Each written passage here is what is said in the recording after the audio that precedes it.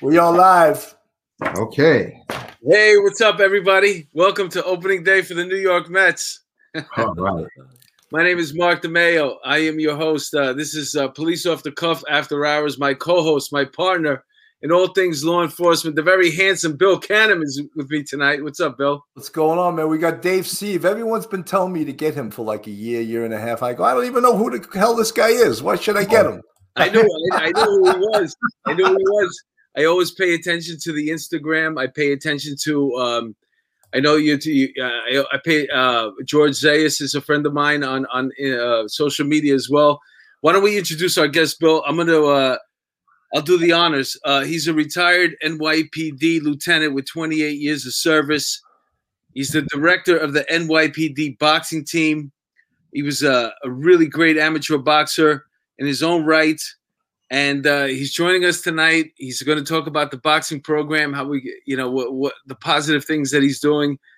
How are you, buddy? I'm pretty good. I'm pretty happy. Bill, how long you been off the job that you don't know me? I've been off 9 years. Oh man, that's a shame. Actually, I kind of blew up probably in the last 9 years. It took you to get off the job for me to. I heard of you, but I didn't. When people mentioned your name at first, I didn't know who you were. And when I looked you up and I saw with Pat Russo you were involved and Tommy Dades and all those guys you were involved in the boxing team, then right. I was like, this guy's pretty cool. Oh. Yeah, I always saw you with George in the pictures, right? And your face just became because, like I mentioned, I'm friends with George on social media. I remember him, bumping into him here and there, and I always saw your face, and then this is great though. Hey, where'd you get that Riddler outfit there? Hey, listen, that actually is probably our. It's become our new most favorite show. We were doing 4 shows a year, of course, because of COVID. We can't. But we started doing Halloween smokers at the Resorts Casino. Uh-huh. And what we do is, besides it being a boxing show, it becomes one big Halloween party. And the last 2 years, we even had the fighters dress up in costumes. So it's great. Wow. Yeah. Dave, tell our fans what a smoker is in regards to the NYPD. Smoker, I don't think we know. All right, a smoker comes from it's an unsanctioned boxing match. It comes from the name comes from way back in the day of Prohibition, where they had these speakeasies and you had to have a password to get into the door so you could drink. But they started doing boxing shows there. They're basically like illegal boxing shows. And you come in there, and this guy fights that guy, and it's all under the cuff. It's down under, and people are smoking cigars. It's a smoker, So what we did is for years I was actually I was like the most wanted from USA Boxing. They're the governing organization, and we did smokers. And basically our fights they don't conform with USA Boxing sanction regulations. At first, because their cutoff age was 34. So technically in USA Boxing, a 34-year-old couldn't fight a 35-year-old, and I'm dealing with cops. So I'm dealing with, much differences in age. And then we used bigger gloves because we didn't want these guys getting hurt. They had to go to work tomorrow. So that was against USA regulation. And then we also had weight disparities. If you have a grudge match with somebody, we take that. And just because the guy weighs 20 pounds, 30 pounds more than you, we don't care. We're going to settle that grudge. You know what I'm saying?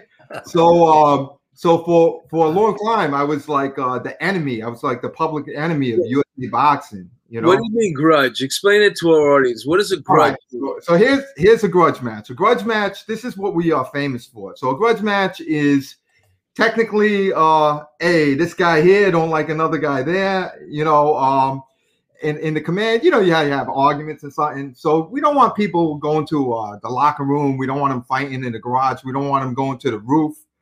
We just want people to settle it and to settle it for charity. So oftentimes we have what's called the grudge match. And then what happens is it became so much fun that it's any two people that are calling each other out or they're in the same command, we make it a grudge match because that heightens the intensity and, the whole command comes out. It's a lot of fun. It's a lot of fun. Basically, you have somebody that works in one precinct, a police precinct, and then for some reason, maybe it's an adjoining precinct and it was over a collar or something, whatever, something happened. He just doesn't like this guy's face in the other precinct.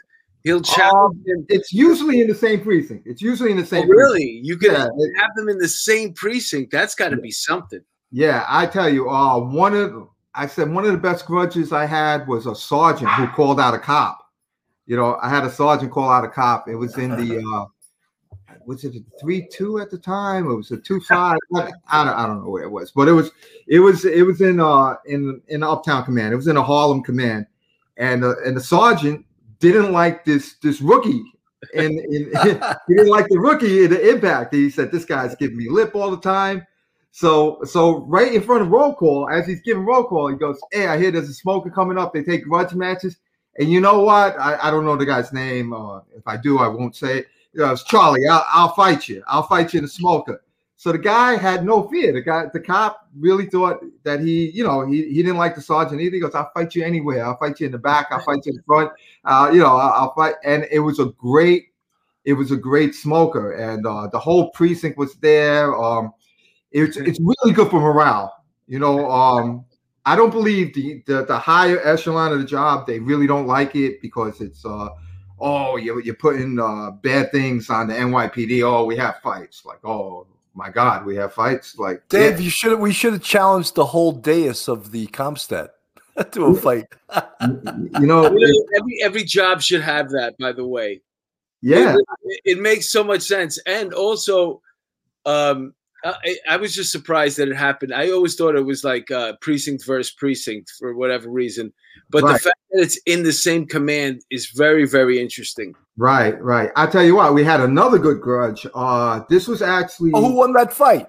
Who won the fight? The sergeant won. It was the funniest thing I've ever seen in my life. I made sure to referee that one because I knew it was going to be some nonsense. I knew it was going to be craziness.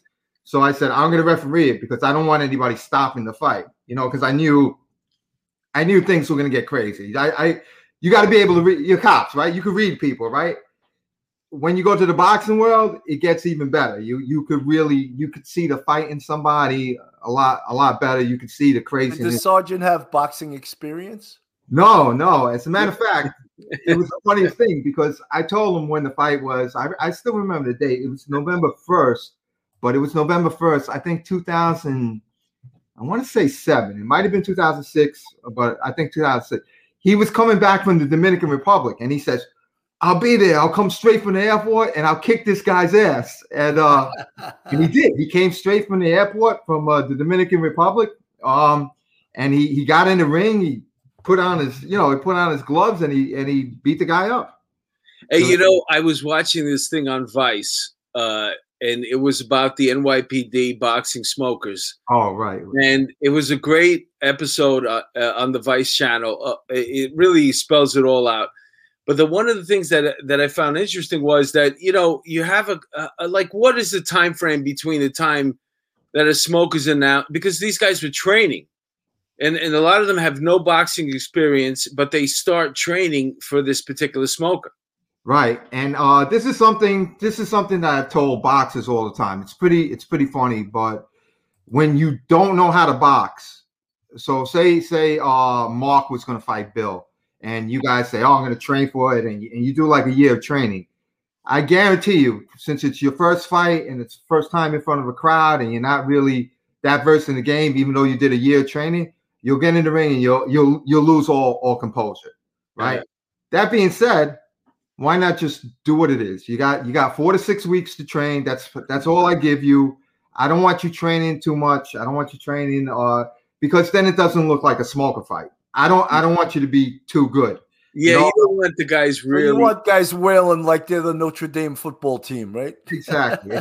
It takes years to become that kind of fighter, and it takes experience. You have to go into the ring a few times. You have to spar. Nobody's got time for that. You know what people are happy with? They like a good fight. They understand what a good fight is, And if you're too good, like I put like actual guys on a boxing team with a couple of good fights in there, and the crowd was bored because they're posing, they're posturing, they're moving. Nobody wants to see that. They want to see this. They want to see the blood and the sweat hitting the front row. That's it. Yeah, you bring up an interesting point here, because when you took on the boxing team, you're the director of the boxing team now. Say that Patty Russo's the director. I'm the president. Okay, you're the president. Okay, Patty Russo loves the title director. He would get mad at me right now. Okay, but when I don't know whether you both came on at the same time, but no, I came on later than him. There's Patty Russo. Because I read in the bio. That's what the only reason why I'm mentioning it. But that you guys were doing like 3 smokers a year, and then from when the two of you combined forces, you started traveling with the team. It became like a real boxing team. You would go to other countries. It was probably in the opposite way. So before there was me, there was I don't know if you guys know Mike Emmett, and there was this guy Carl Schroeder. Carl Schroeder is a retired detective, and he's the one who started the team. That was a long time ago. He started the team with a couple other guys. But anyway, with Dan O'Leary, who was on the football team, and they started the team, and they traveled to Moscow. They traveled to Bulgaria. I went with them. They went to a few places, and then what happened is, like, I took over, and I realized somewhere in the mix between doing boxing shows is I realized that smokers were the best thing going on. Smokers are more fun because with the smoker, I can get a guy who's not a boxer, a guy or girl, and then with social media, I could amp it up with the beef,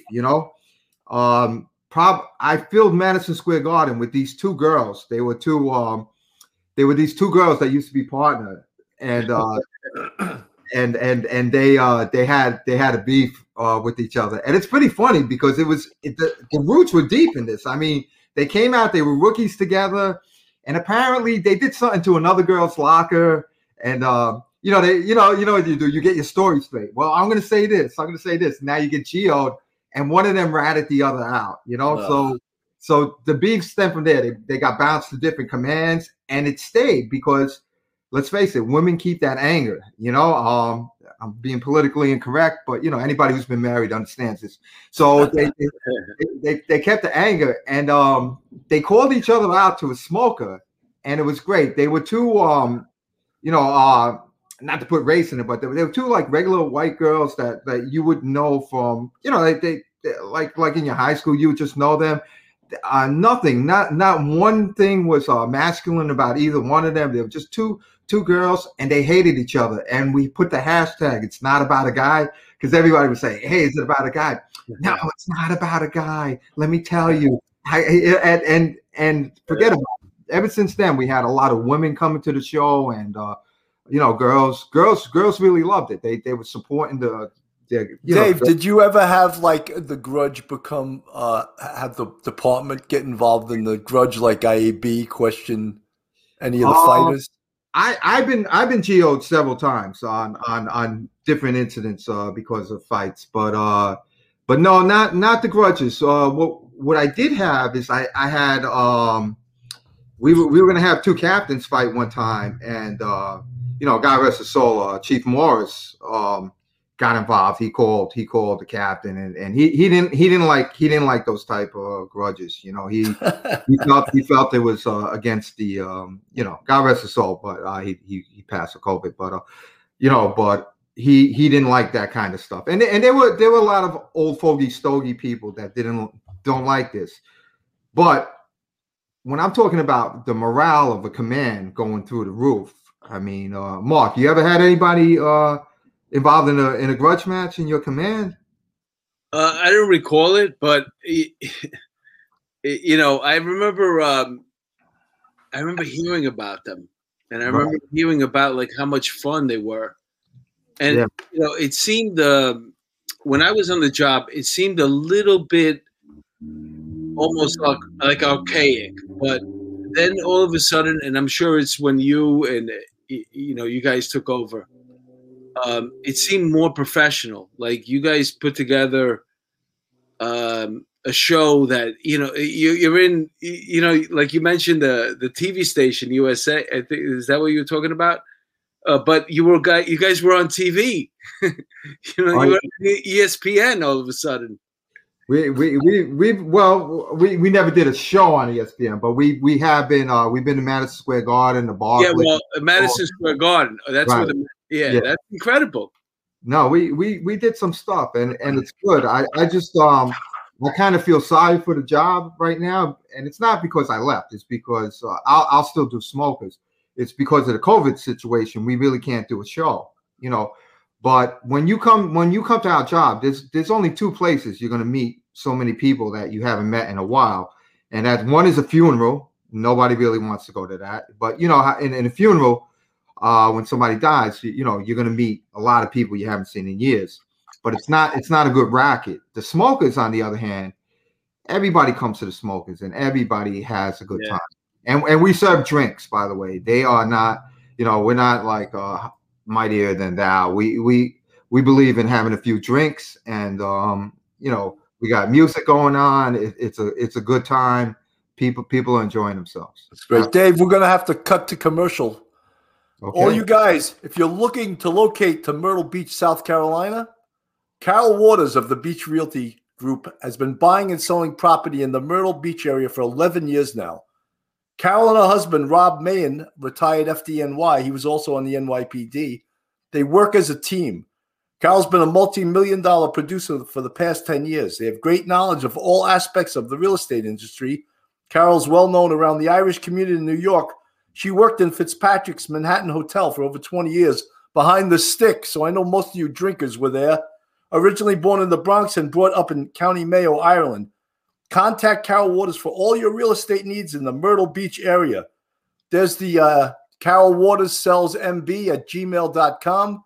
Telephone number 914-261-6681. Everyone wants to flee the Northeast to Myrtle Beach. Give Carol Waters a call. I'm calling it, Bill. You're going to call it? We're done tonight. We're going to get out of here. I live in the Bronx. I think a lot of people. I saw. I did a little research on you, Dave, and I saw an interview that you did with Brooklyn 12 News. And I live in the Bronx. We have, because the thing about Brooklyn is it's very positive. They did a really good story with you about the boxing and all the things that you're doing. The Bronx 12 News, though, there's never ever anything positive. It's 58 minutes of homicides, and them covering all the, and then there's like 2 minutes of sports, and sometimes they don't get to the sports. Wow. Even the weather's shady. Wow. You guys like, hey, how's it looking out there, Bob? Well, Dick, it's muggy with a chance of murder. That's what the Bronx 12 News looks like. Oh my God! I tell you, I started doing Smokers in 1996 with Pat Russo, and we've been together ever since. And I did a Smoker. There was a guy who had cancer in my command, and we did a fundraiser for him, and it was fun. And I haven't stopped since 1998. It took the world to come to an end for me not to do a Smoker in the year, basically with this COVID. But having Pat Russo with me really helped things out, because Patty is dedicated to the kids of New York City, New York City. So the Smoker money, it's good because we have a channel for it. It goes right into the Cops and Kids boxing program. So now, like we don't keep none of it. We've given money to MOS. We've given money to charities. We've given money to mostly this program. And this Cops and Kids program, we have 3 gyms right now. Eventually, before I die, I'd like to have it at one gym in each borough. We have 2 in Staten Island. That's because Staten Island is very friendly to boxing and the police, and they got to come to Queens, man, and you got to come to the Bronx. We would love it. What we need is a place. We need a place rent free. We had Pat on the show. Yeah, and he was talking about how the space that he has now, and obviously you mentioned the COVID, but They were building it up and they were fixing up. It's an amazing thing that you guys are doing, but and we'd love to help you out any way that we possibly can. I always talk about the PAL. I know that for some reason the PAL cut off the boxing years ago. I don't understand that. I remember growing up, I used to box at that's where I learned was it wasn't a PA, it was the Lost Battalion Hall on Queens Boulevard. On Queens Boulevard, yeah. Artie was my trainer. You know what he told me one time? Because the ex-cab driver?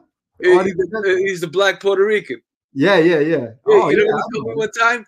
Because I was big. I was a bodybuilder. I was a competitive bodybuilder, and I went in there to learn to box.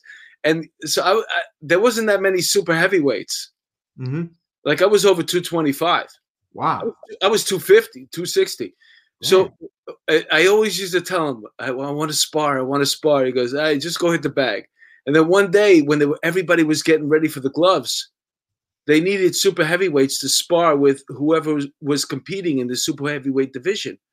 And I didn't know shit. Like I just started sparring. And they used to send me to all these freaking places. Like I would go to like Gleason's to fight somebody I never saw in my life. Oh my God. The Michael Olajude's place in Manhattan. And then I came, and one day I came, he goes, I need you to do a couple of rounds with this guy. I was like, I can't, my nose hurts. You know what I'm saying? Right. He goes, why don't you go back to the weights? They don't hit your back.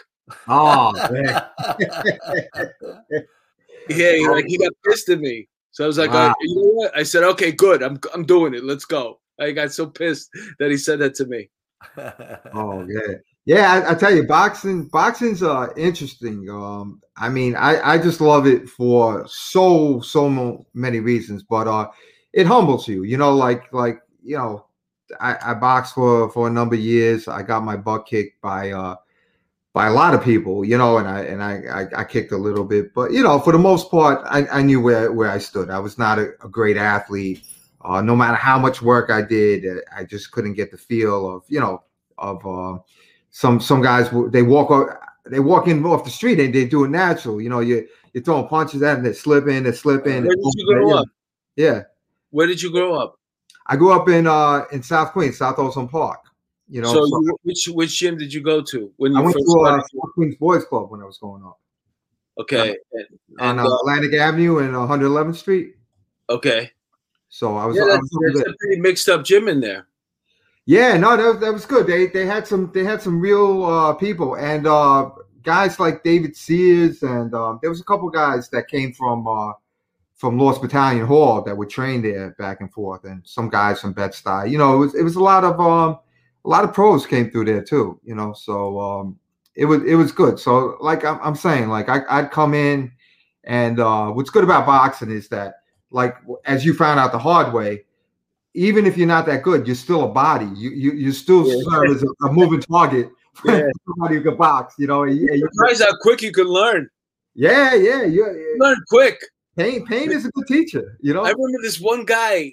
You know, because when you spar, people don't realize this, but you know, I go in with what I want to work on, and you go in with what you're going to work on, and you know, I was new. I was just going in there to, I was working on surviving.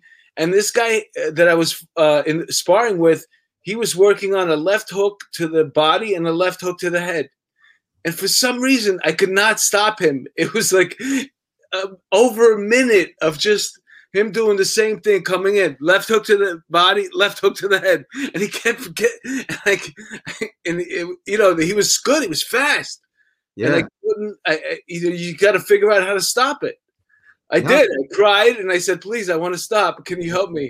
No, it's you know, like that's one of the great things about boxing is that you want to gain control over your own reflexes, you know, and over your fears, you know, and your natural reactions, and it's very hard to do. It takes time. That's why, like, the smokers are fun, because usually if a guy fights in a smoker or a girl fights in a smoker, that's going to be their last time ever boxing. It's usually one and done, but it's a great feeling. You're in front of thousands of people. People are screaming your name. People are talking about it for the next months. If you do bad, they're drawing outlines of your body in front of your locker. You know, you know, Cops are some of the funniest people, right? Oh my God, I love them. I love them, and it's a great thing, you know, and it's good for morale, and it's you know, and by the way, our program, our Cops and Kids boxing program, it's no joke. We're set, you know, in the last 2 Olympics, we've sent two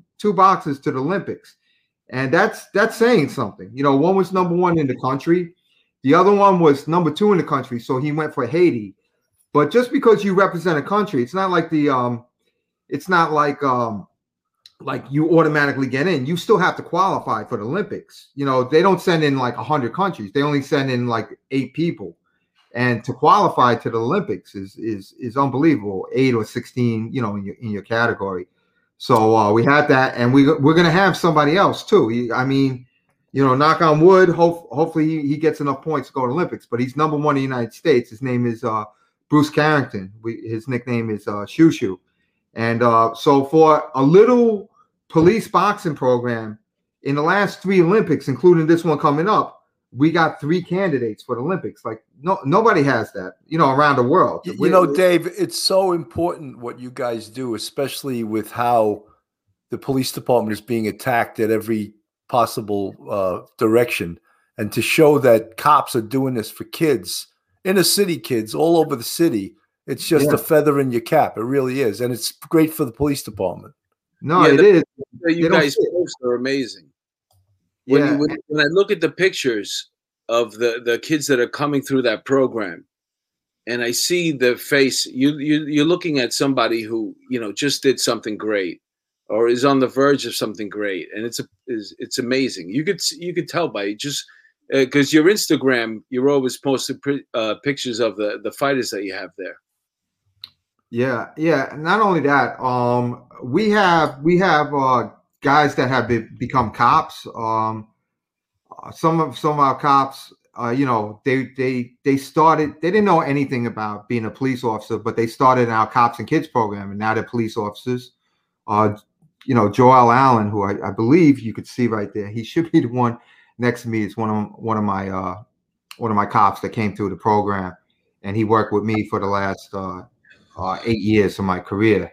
You know, he worked in Brooklyn North with me. But not only that, we have a lot of kids that wouldn't have made it to high school. They make it to high school, you know, because they learn some discipline. And then we also have a tutor there. They make it to college. Some have become firemen. Some have become they went into the service. They, you know, became Army or Navy and, you know, stuff like that. Gone to service. Some have become police officers. And, you know, the three that are, you know, that Olympians that's a great thing, but that's just a small piece of the puzzle. The thing, and then you have cops training for smokers. Where do we bring them? We bring them right into the hood. You know, we bring them into the hood, and they're training with these kids. So now you have these kids that, you know, you might look and say, nah, I don't like the way the kid looks. Now this kid's helping you train for a boxing match, and you know, he's not killing you, and you realize he can. You know, that's great. And we work with them, It's Melody McAtee, thank you so much for the 1999 super sticker. Rob S., thank you for the $5 super sticker. You keep Mark and I going with this podcast, which is over 2 years old now. You know, we get great guests like Dave Sieve here. That's, you know, when he heard we were putting him on the show, I think he was going to put a suit on, but then he thought better of it. You know what? I started wearing this. I said, let me dress up for one of these things. And the more, you know, it was gradual. I started dressing up more and more. After a while, people wanted you know, they wanted. Dave, look at that. There's a serious CEO of Kids in Boxing. Look at that. That's some picture you got there, right? You know, you bring up the dressing up. And one of the things that's interesting is that, you know, you guys put on a show. You're not just, it could be boring, but it's not. Because, you know, you, Pat, and, you know, and George, you guys are doing these things with the social media that relate to a younger crowd, and you're making it fun. You know, even if, like you mentioned, the Halloween thing, but getting dressed up. And also you're an incredible instigator.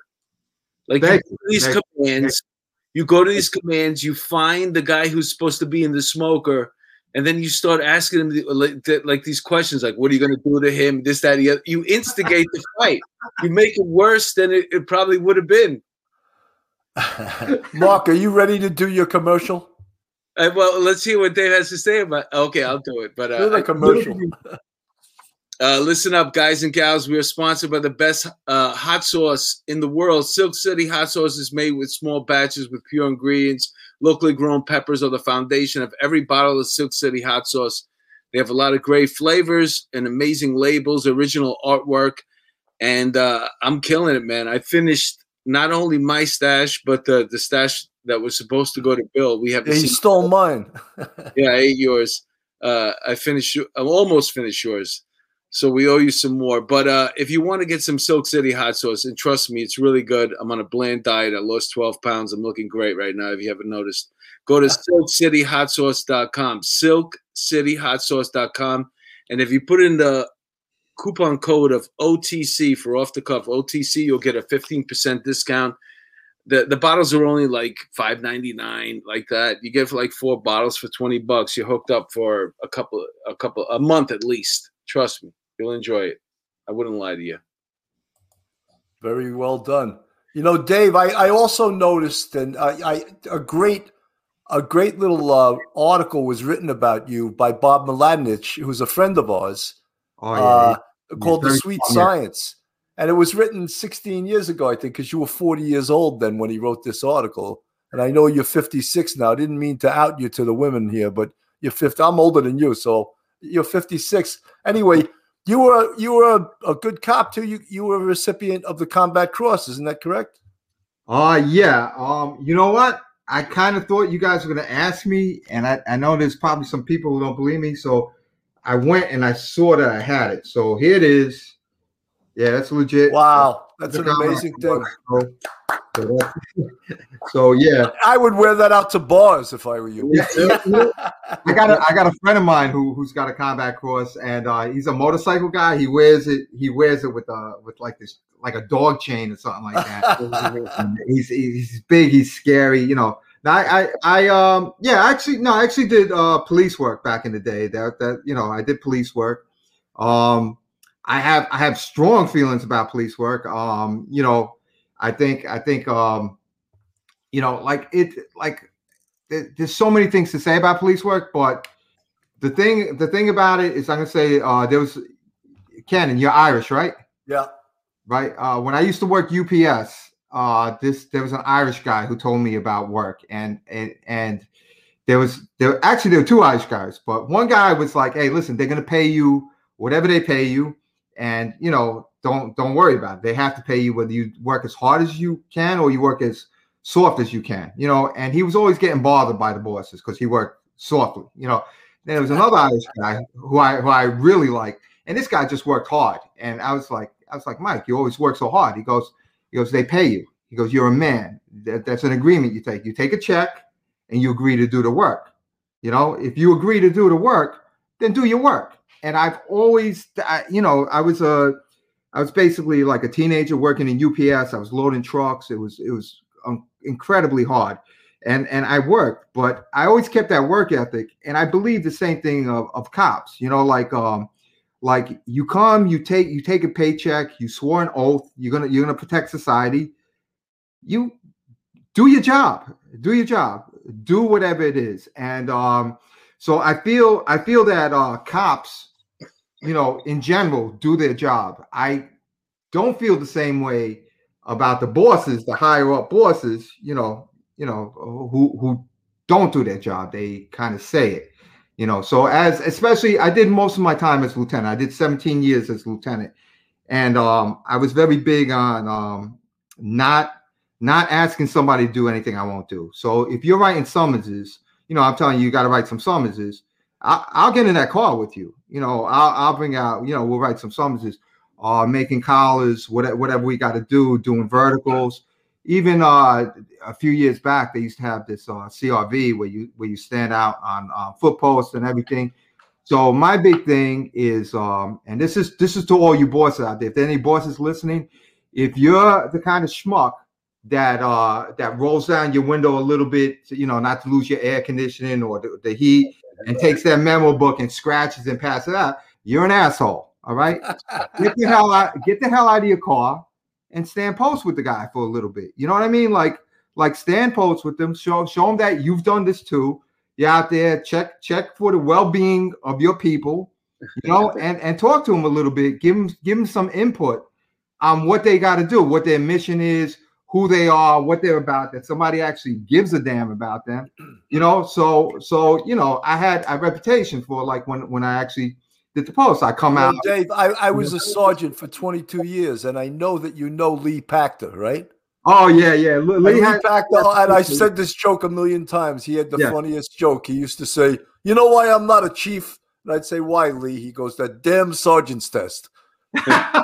and for me, it was the damn lieutenant's test. That's why I was a sergeant for 22 years. Oh my God, yeah. I like Lee. Lee's son. Lee's. Oh my God, I'm drawing a blank on his name. I think it's Jay.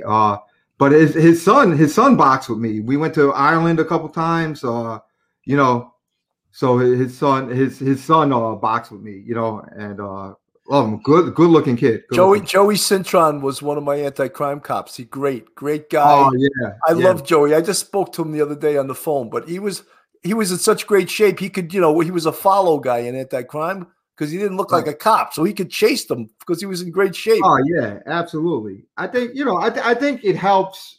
Like, I'm not saying like you got to go out there and be able to punch or something, but you should. One thing about boxing is like, you know how to take a punch in the face. You've been in you don't necessarily have to have street fights, but if you've been punched in the face a few times and you can handle yourself, you're not going to die. All right, I got hit in the face. It kind of helps you. It kind of helps your bearing as a person and as a police officer. I honestly think that jiu-jitsu is a better thing for police officers because they can physically grab and handle. I think that's better, but I think cops should know how to fight a little bit, and I think bosses should get out and be with their men and women and show them that they're willing to do the same. Well, thing. I think that's what the fire department has over us is that their bosses go in first, and that's a trait that I think all good bosses should have. That, like you say, you'll do anything. I did 6.5 years in anti-crime, street crime, anti-crime, and and 3.5 of that was as a sergeant, and the cops knew I would do every single thing that they did, and without questions asked. I remember being on a post. I think it was after 9/11, but it was probably like 3 or 4 months after 9/11. Like 9/11 was, it was done. Right. And then all of a sudden we're by like the Jacob Javits Center, and we're all inside watching TV, and whoever was the sergeant that they gave us, I was in the warrant squad. He raised us. So he came out. Now we're battling this cold to get all the way to his car. And I give him my book. He goes, he said to me, he goes, no, I didn't want to scratch you. I just wanted to see where you were. So then I go, you better scratch me now because you're not going to find me later. You freaking kidding me right now? Oh my God! We're in the middle of watching TV inside. You dragged me outside for this? I thought he was going to feel your memo book and say, "You haven't been outside. This is a warm memo book." Kidding me right now? What are we doing? Playing games? There's nothing. There's not one person. It was just like now. Right. Whatever that is, 11th Avenue or West Side Highway, wherever that freaking Jacob Javits Center is. Yeah, it's cold. No, there was not a person outside. There was no reason for us. Yeah, that's right. It's right by the highway. Yeah, it's by the they broke us down like, and 2 hours later, send us back to where we were. It's listen, you know what I'm talking about. It's like they want to play games. I'm not playing. All right, whatever.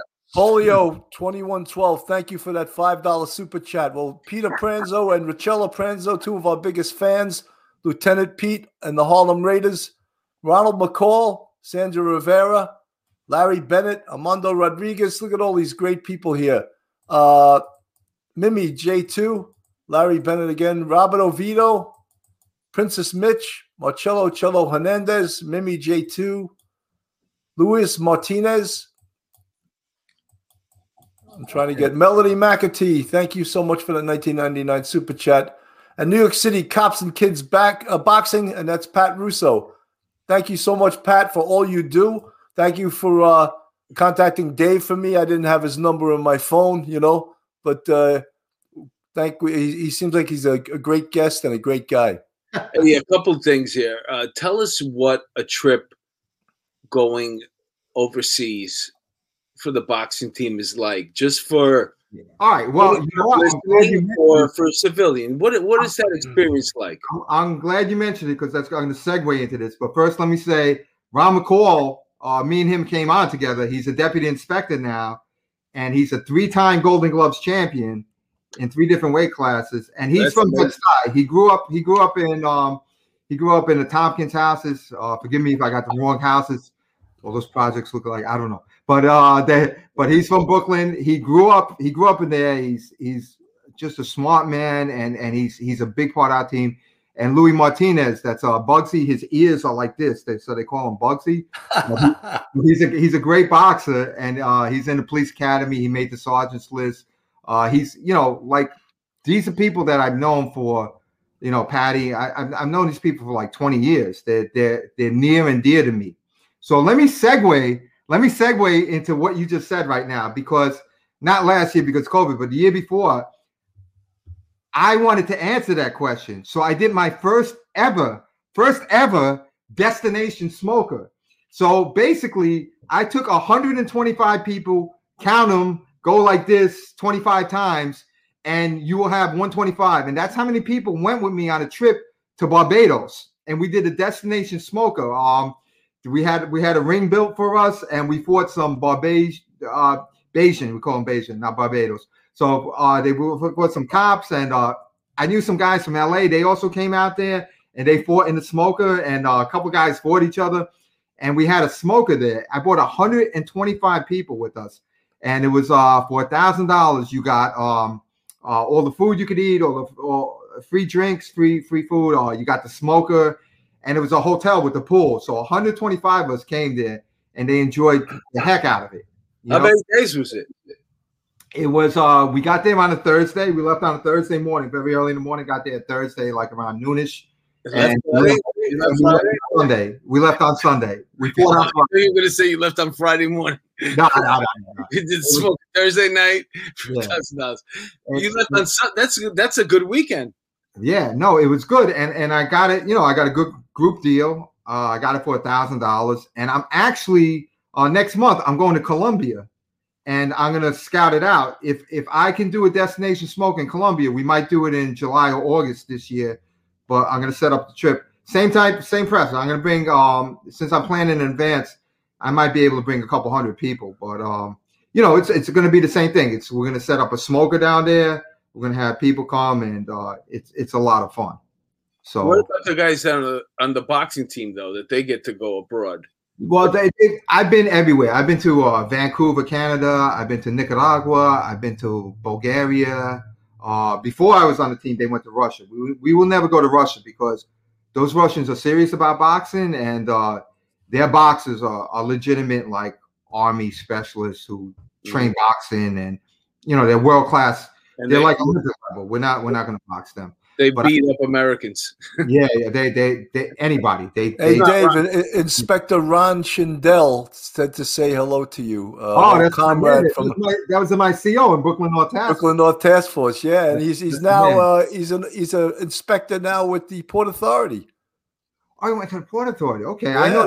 I know he went to big business, and he was over there. But now he's inspector on the Port Authority. His son just made it to the States in wrestling. His son's a really good wrestler from Long Island School.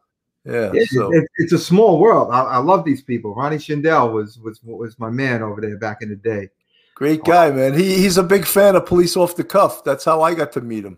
Oh, okay. Yeah, shout out to Duty Ron. He's on. What's up, Duty Ron? That's awesome. So if you're on a team, basically, I get you fights, and we've been everywhere. But Dave, am I too old to fight? No, you're actually not too old to fight. I would get you somebody. You're gonna get me some old bastard to fight from Ireland. We would make fun of you on the broadcast. Saying, all right, Bill's putting down his cane. No, he's trying to fight with it. I have a new left hip. I'm beat up. I'm beat up from the job. Listen, a guy like you, forget about it. We would get you a fight. We fight. if anybody's never, for the people that have never seen the videos, when you show up at the precinct, obviously the guy who's going to fight has to be working that tour. Do they know that you're coming though? All right. So this is one of the things that the job hit me on the ass on the way out. They threw charges at me and everything. It was a little bittersweet over there, but the memories are good. Like when I used to come into a precinct, I used to find out when these guys' tours were. I pretty much know their work, and I call the desk officer. Maybe I'll text them, and I come in. When I came into a precinct, everybody knew what I was there for. They knew I was going to take out the phone. I'm going to do a video. A lot of times platoon commanders and sergeants would try to bring people in. The club would get ready. They're trying to sell their T-shirts. It was a good time. And basically when I came in, they're like, "Oh, it's on. It's for real." And that I don't know how many times to say, they're like, "Oh man, Smoker Talks here. It's on." So until I come there, it's just a rumor. It's just a rumor that these guys are going to fight or these girls. But when I come there, the Smoker Talking, then it's on, it's popping, it's good. The command is going to have a good time. They're going to come out to the fights. It's an exciting thing, and I know someone put something not funny. Someone wrote Bill versus Larry Storch.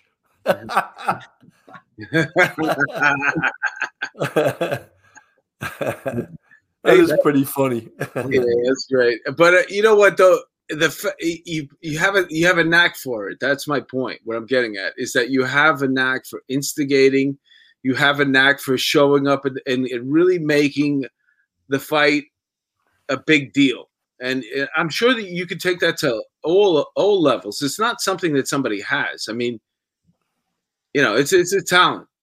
Well, thank you. But I don't know how good that'll look on my resume that I'm instigating fights.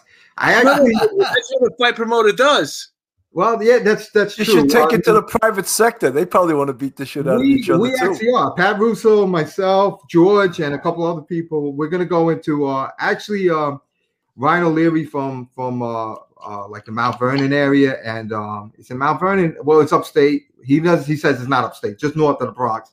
And Felipe, is it Felipe Gomez? It's Felipe. He's a retired sergeant as well.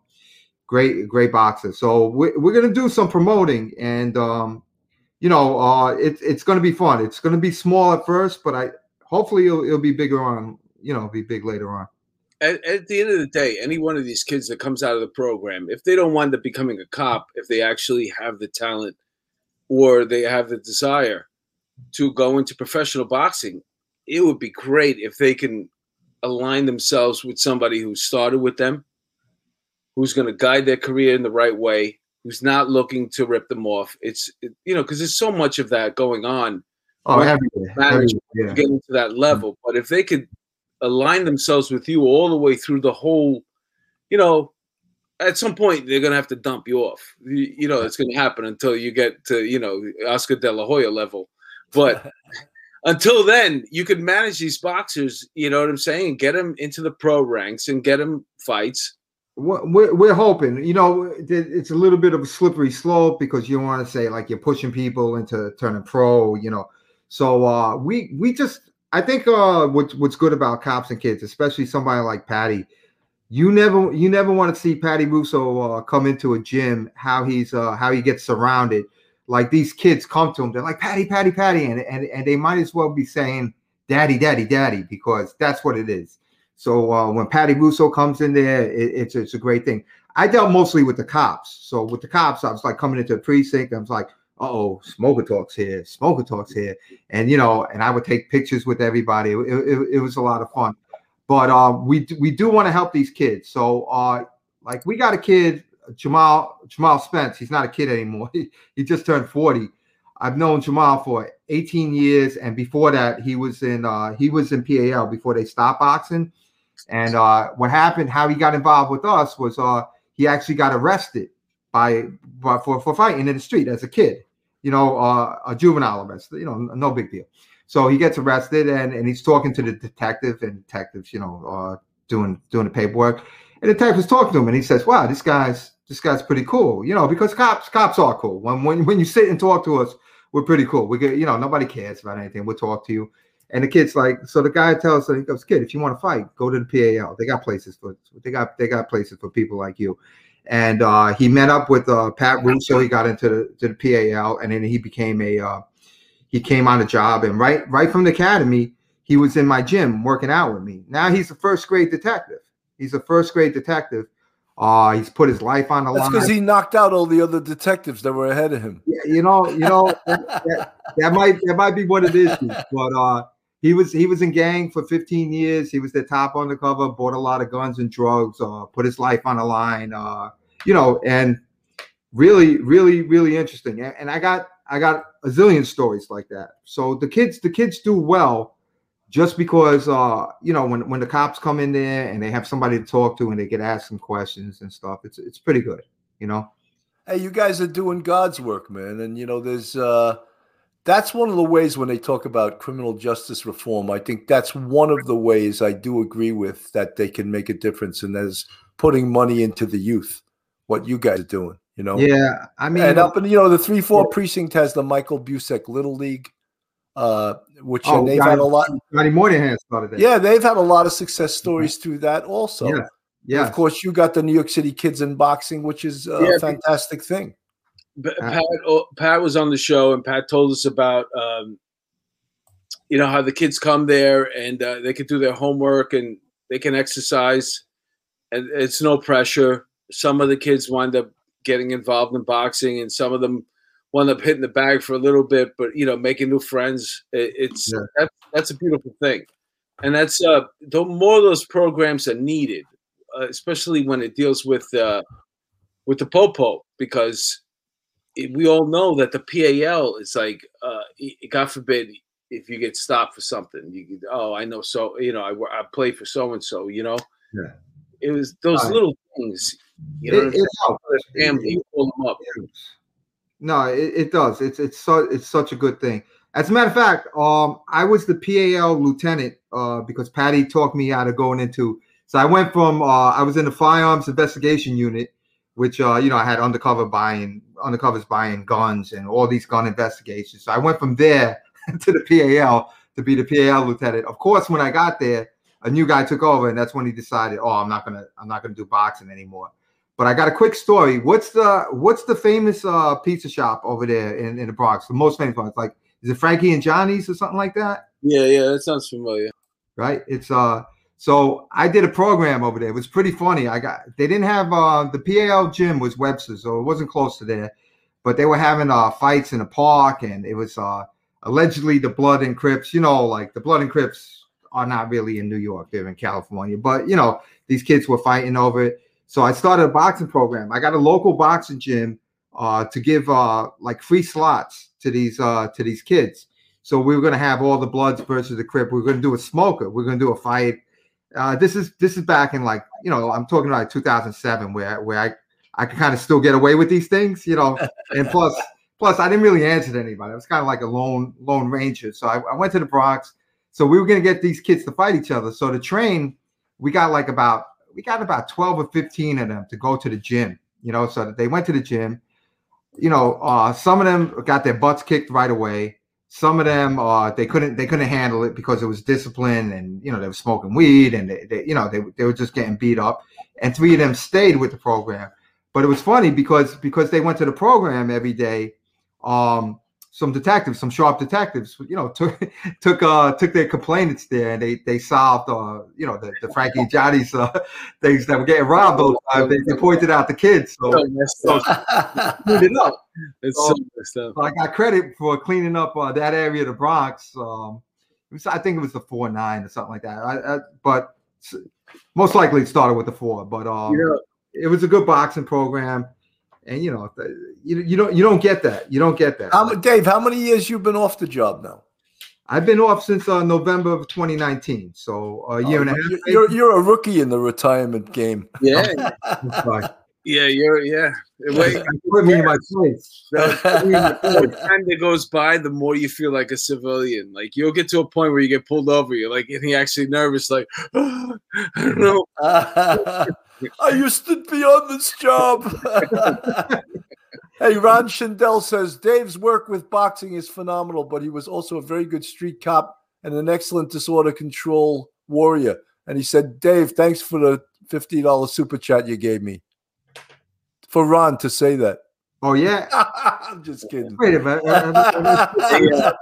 I'm getting set up for something here. I don't know.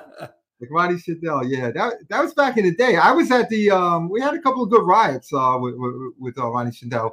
We had this construction workers. I've never seen anything like it. There was something like 40,000 of them, and they were mad at the transit authority because they hired what do you call it, scabs, like non-union workers, and they went crazy. These guys were like construction workers. They were all blue collar guys, and they were very respectful, but they were big, strong guys, and they got a little excited. They were throwing some people around, and they were great. I mean, like we arrested some of them. You know, they're like plumbers. They're big. They had a black eye. They come up to you. Sorry, officer. You had to do that.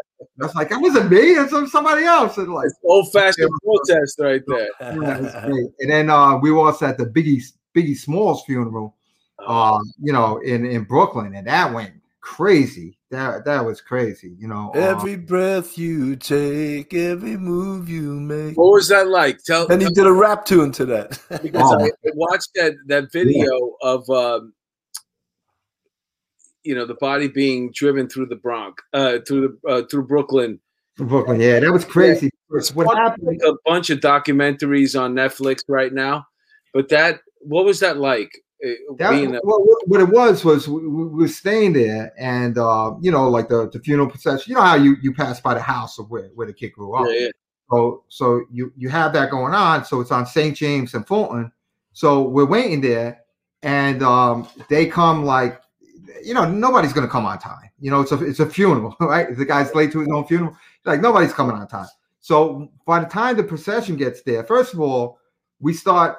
We have barricades, holding the crowd back, like onto the sidewalk. But as the time goes, there's more and more people coming out. By the time there were thousands, there must have been tens of thousands of people out there, and they're pushing and everything, and it's going crazy.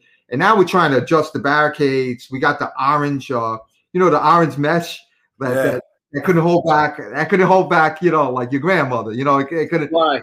But they're trying to establish lines. And now here comes it wasn't P. Diddy back then, it was Puff Daddy and Little Kim and all these rappers, and they come through the crowd, and now they could barely drive through the crowd, and like and they're amping up the crowd, everybody's going. Now the crowd is pretty much through the barricades. The street is full, the police have lost all control, and like the orange mesh is added to the exacerbations because now people were stomping on it, Then there's a record shop, and they play Hypnotize. They play one of his songs. The place all starts dancing, right? But this is the hood. You're not just dancing. People start jumping on cars and they're stomping them down. And I'm watching. I'm just like, oh my goodness. I'm seeing cars like when standing up. I'm not that tall, so here's a car here, and it's going down, right? And you're like, all right, it's about to go. What's gonna happen? And I'm pretty much like, you're ready for the fight, but you don't know where it's coming and what's happening. Sure enough, scuffles start breaking out, bottles start coming. You're trying to duck bottles. It's crazy. People are getting arrested. No shots fired. No, never. They didn't show that part in the documentary.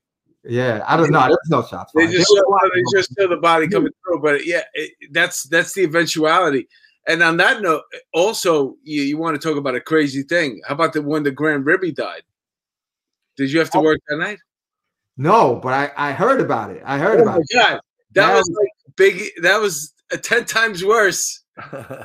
Yeah. Oh my God. I had to work that night. Oh yeah. Did you go to Queens? Did you go to Queens? I was in the Queens Task Force. They sent us to Brooklyn when the Grand Ribby died. That was like 100,000 people. Yeah, and they all want to touch the coffin at the same time. Right. Yeah. No, it was insane.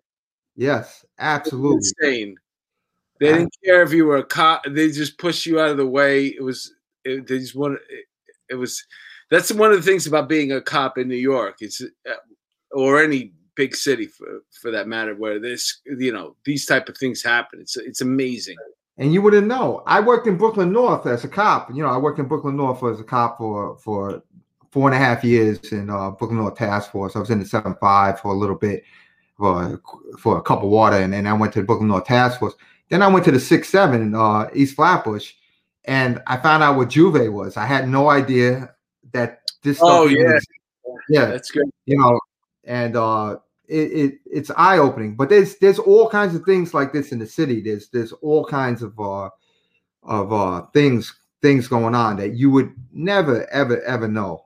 There was a moment where you had a certain amount of time on the job when you got your vacation picks, and you could actually take that week off, even if you had no place to go. You would take the West Indies, like you didn't even want to do it. You didn't even want to save it for your individual pick, Oh my God! I was taking the whole week off, and we're going somewhere. I don't care if we don't have the money, because you were not working that. As soon as you can get out of it, a lot of people don't understand. When you get your vacation picks, the first week that you would look at, oh my God, like, when is that West Indies Day parade? I'm not going to that, and then. I would absolutely torture you if you were one of my cops. I volunteered for that. I would volunteer for that. There was nothing more exciting than Juve and the West Indian Day parade to me. I loved it. It was I knew it was crazy, but I just remember being backed up against the barricade, the steel barricade, and they could have taken me and stripped me of my clothes, my uniform, my gun, everything. That's how. I couldn't see anybody. There was not a cop within sight. You couldn't. And then all of a sudden, this wheelbarrow comes up to me, and there's a woman in it, and she jumps out, and she starts dancing in front of me. So then I start dancing with her, and we did that for a minute, and then she got back in the wheelbarrow, and the guy who was controlling the wheelbarrow, he moved her on her way, and then I was like, "Oh, I'm still alive. Okay, good." Oh, that's great. I got a West Indian Day story for you if you want. Let me just shout out to Gaspar Ramirez. Thank you so much for that $9.99 super sticker. Mimi J2, MC's Audio. Thank you guys for all your support. He's talking about Juve and the West Indian Day parade. We had Mike Heinrichs on this show, and he was that's the legend. Yeah. Oh my God, they called him the General. I think that when he was making first grade detective. A chief that was there said to one of the detectives, he goes, "Who's Audie Murphy?" Because he had that rack about this high. He goes, "I didn't know someone let Audie Murphy in the room." He's legit. He was in Central Booking when they used to have it in the 8th floor back in the day in Brooklyn. He was going to get something to eat or something like that, and somebody shot him, and he had his vest on, and he ran him down and caught him. Mike Heinrichs was like the cops cop. He was like in I don't know 4 different shootouts. Well, Dave, he has 2 combat crosses and 2 medals of valor. They would never these days. They would never let you get that many medals. They'd lay you down. Yeah. That's crazy. But I'm working the West Indian Day parade one day, and I got this guy working with me who's who actually worked with me in Brooklyn North Task Force. So I'm a lieutenant at the time, and I hear shots fired coming over. So it's I forgot where exactly. It's on Franklin and Dean or something like that. I said, "Oh, let's get over there. Let's go over there." So he starts driving like a maniac. I go, "Whoa!" I said, "We're getting there. We're getting there." I said, "We're not." I go, "We're not getting into shootout. The shootout's done. Believe me. If they're calling for help, they're calling 1013, whatever. So but we're getting over there. There's definitely shots fired." And he goes, so he gets over there at a timely rate, and he goes, "What are we getting there for?" I go, "Well, to help out and get some more overtime, of course, So, he's like, he goes, "What?" I go, "Just follow me." I come in there within 2 minutes. I got all the cops. You shot. I know you shot. Get over here. Boom. And you appreciate this, Bill, as a boss. I got them all in van. I got the inspector there telling me, "Dave, you got all the guys who shot?" "Yeah, I think I got them all." I get their guns. I'm like, "Yeah, give me your guns." So I got my whole shirt. My whole shirt is like full of guns, and I'm like, so this my guy John is saying, "What are we gonna do now?" I go, "What are we gonna do now? We're gonna give it over to give it to ballistics and crime scene, and they're gonna do all the tests and everything and confiscate the guns. And us, I go, we sit there. We're part of the chain of evidence now. I got to sign off on it. They can't do nothing until I sign off on it. And we got an extra like 10 hours overtime. You know? You were what was known as an overtime abuser. Oh my God! Somebody's got to do it. It might as well be me. You know. That's right. That's right. Hey, Polio 2112, he put up something funny. He said, Mark drinking Red Stripe, talking about the West Indian Day Parade. I didn't realize it, but I am drinking Red Stripe. Oh, okay. There you go. Yeah. The market closed early on Easter, and then I had to go to like my local guy here, and then I saw Red Stripe. So I was like, I'll just grab a 6-pack of this. Yeah, good. Yeah, man. Very good. Very good. Why not? Right? Why not? Well, all good. Hey, Dave, you also wrote a book called Blue Christmas, right? Oh yeah. I want to tell us about that. I did a toy drive. It was pretty funny. You know what? You got to do things like me. Like that. Like I'm not like a handsome guy that's gonna like talk you out of your money or whatever. But I'm a little rough, but I'm not that bad. So what I did is we had a kid that I decided, we're gonna do a toy drive, and I took it like $1 from everybody, and it went well. We got a bunch of toys and stuff like that. I said, I'm gonna do it again for the next year. So I did it for a few years, and it got up to $5. But people would run from me, and I felt very bad about it. So like after a while, me and some of my guys, we just jump people, and we sometimes we'd rip them off for $5, and we would we would get this money, and at by Christmas Day, I'd have like a whole jail cell full of toys, and I'd have volunteers. They were my elves, and they'd wrap it up, and we just deliver them on Christmas Eve and Christmas Day, and just give it to all the people. It's just a little. That's little great. Doesn't the SBA still do that now? Yeah, the SBA. Well, Eddie Mullins, I worked with him in the 6-7 for a little bit. When I came up to the squad, Eddie was there as a squad guy, and this was just before he got promoted to president. And he liked the idea. He saw me do the shakedown, so he kind of took it over because I'm kind of done with it, and he does it. So he does a Blue Christmas, which I don't care who does it. Like if somebody does it, God bless them. Yeah.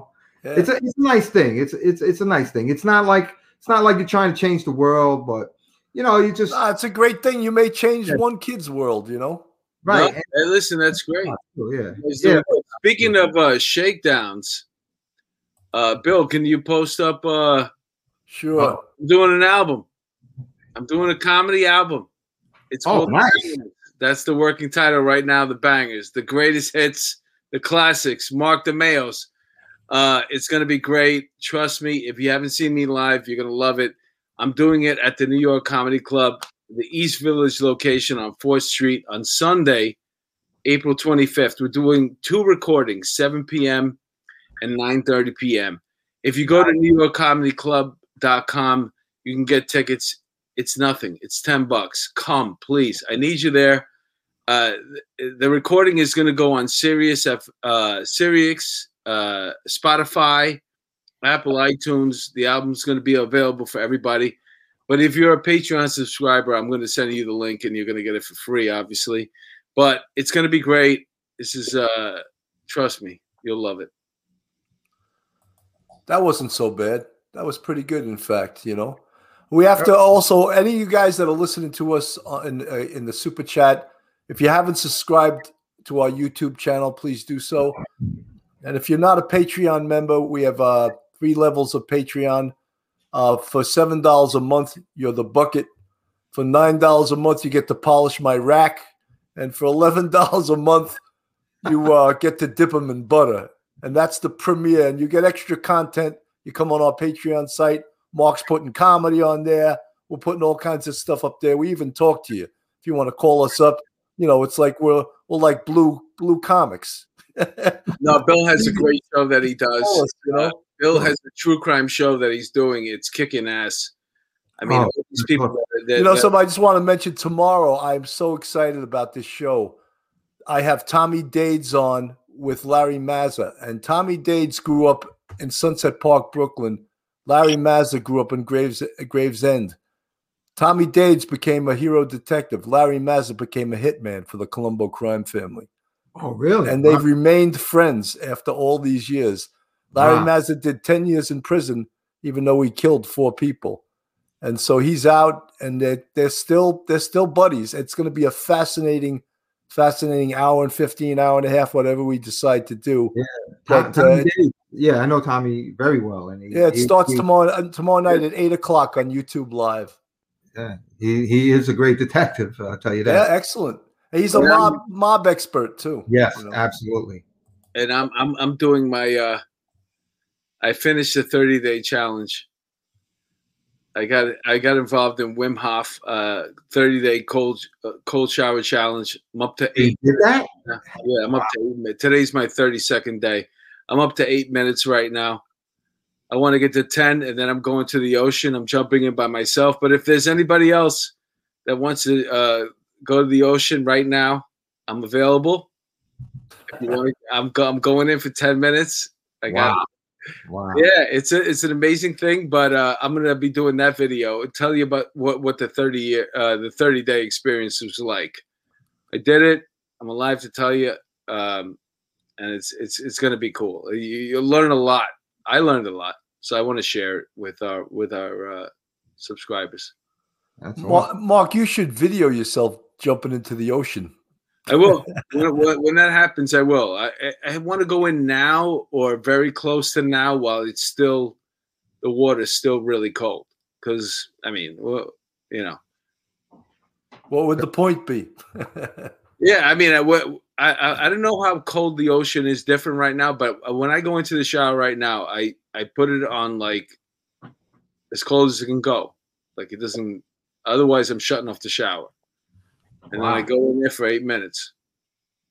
Do you put it on cold right away, or do you yeah, that's the only one way you can do it. You got to face that challenge, man.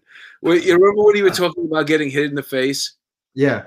That was one of the most interesting times when I was involved in boxing and I was trying to like figure out if this is something I want to do. There's something about getting hit in the face that it's like, what are you going to do? What are you going to do? You're going to hit me in the face? I get hit in the face every day. It's just, and that's what it's like doing the cold showers in a way, because it's like, what are you going to do? There's nothing you can do to me that's any worse than going into, because there's not been one day in 32 days that I have been in the mood for it. Every day sucks. Mark, someone said, Mark, you'll be talking like a lady when you're done because your balls will be all shriveled up in your throat. And that was a comment by a woman. They definitely. But you know what? If you can get your breathing right, they actually start hanging a little bit. Is controlling your breathing under any circumstance. And every cop should have to know this going into the academy. It's about controlling your breathing. So you're in control of the situation because everything is about breathing. Yeah, I agree. Once your breathing gets into it, like they had this guy. He's a tall guy. He's a super heavyweight in the UFC. A heavyweight, Adamir, whatever. But he went to Wim Hof too. But it's good. It's good for breathing. In the time of crisis, what you have to do is you get your breathing under control. My son's been doing it for a couple of years now, and he got a lot of other people to do it, and they all do it. Danny Neeson, his father Liam, does it, and that's why I promoted too, because it helped me a lot. Yeah. And listen, this is what this show is about. It's just about helping people. That's right. You got arthritis like me. You got allergies. It knocks it right out, man. I mean, I would be normally I would be suffering right now. I'm suffering a quarter of the amount. But this time of year with my arthritis, I've been to the doctor. They told me I have arthritis like a 8-year-old person. My knees, and I just go in there in the cold shower. It knocks it out. Wow, that's great. Yeah, that's excellent. Dave, we're going to be wrapping this up. Any final thoughts? Just if you're interested in going to this Destination Smoker, that includes YouTube. I'm gonna announce it after I go to Colombia in May. I'm gonna go over there. I'm gonna set it up. I'll announce it when we're going to go there. I don't know exactly. I'd have to I'd have to, make it up with the thing. We will be bringing smokers back as soon as the government allows. The city and the state. We're under the governor and mayor right now, so we really can't do nothing. And it'll be fun. It'll be fun. I left the police department, but I haven't left. They haven't left my heart. So we will do smokers. You'll be back instigating again. Yeah, I'm gonna be doing it more from like StreamYard type stuff, where I get all three phases. Stirring up the pot. Yeah. You want me to practice with YouTube? Well, Dave, promise that you'll come back on the show. We'd definitely love to have you come back. Well, hopefully when I have something good to tell you. Yeah, with some updates on the smokers and all of this stuff. If you can plug it on here. If you got two boxes that need to, two cops that need to, for some reason, straighten something out, bring them on here. Yeah, maybe you guys could escalate it a little bit more than I can. Yeah. We definitely shit stirrers, that's for sure. Oh, that's what we need. Yeah, Bill loves to stir the pot too. Yeah, that's right. Are we done? I think so, man. I think we're done. I want to give a shout out to Gaspar Ramirez, Rebecca Hicks, obviously Peter Prenzo, Tim Costa, so many people, Sandra Rivera, so everybody that tunes in, man. Thank you so much. Thank you, guys. From Police Off the Cuff, Mark DeMeo, Bill Cannon.